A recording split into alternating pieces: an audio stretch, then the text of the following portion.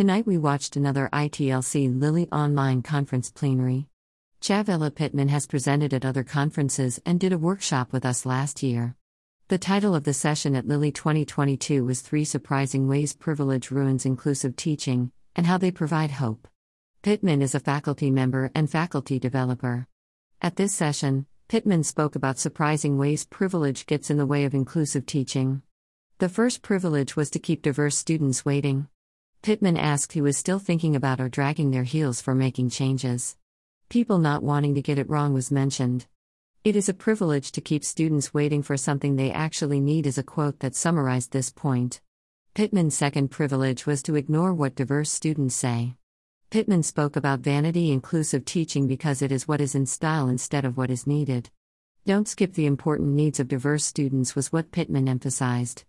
Do your practices address what students need? Was emphasized. The third privilege was to be part of the problem instead of the solution.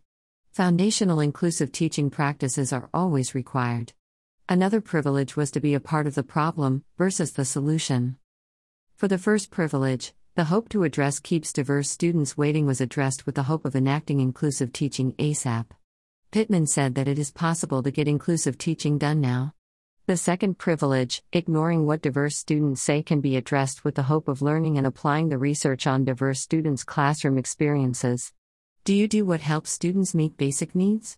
Belonging and inclusion need to be addressed. The last privilege was to be a part of the problem versus the solution, and the hope was to put in place foundations of inclusive teaching. For this, Pittman explained that the foundations of inclusive teaching are state, show, shape, share, strategies. The first one, state, was to explain the teaching intention and show students that you are committed by having a course outcome that shapes the classroom interactions.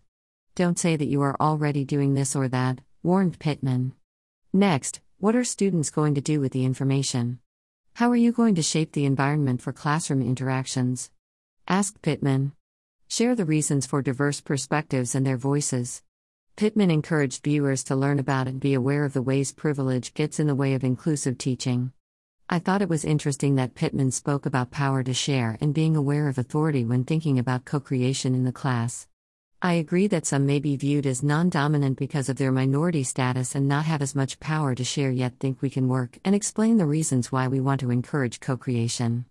Pittman also spoke about not getting bogged down by what inclusive teaching means and consider explaining it to students what it means to you. Pittman's message was you can do it and there are things to be done. What can we do to be more inclusive teachers and acknowledge privilege? Photo by Monstera on Pexels.com.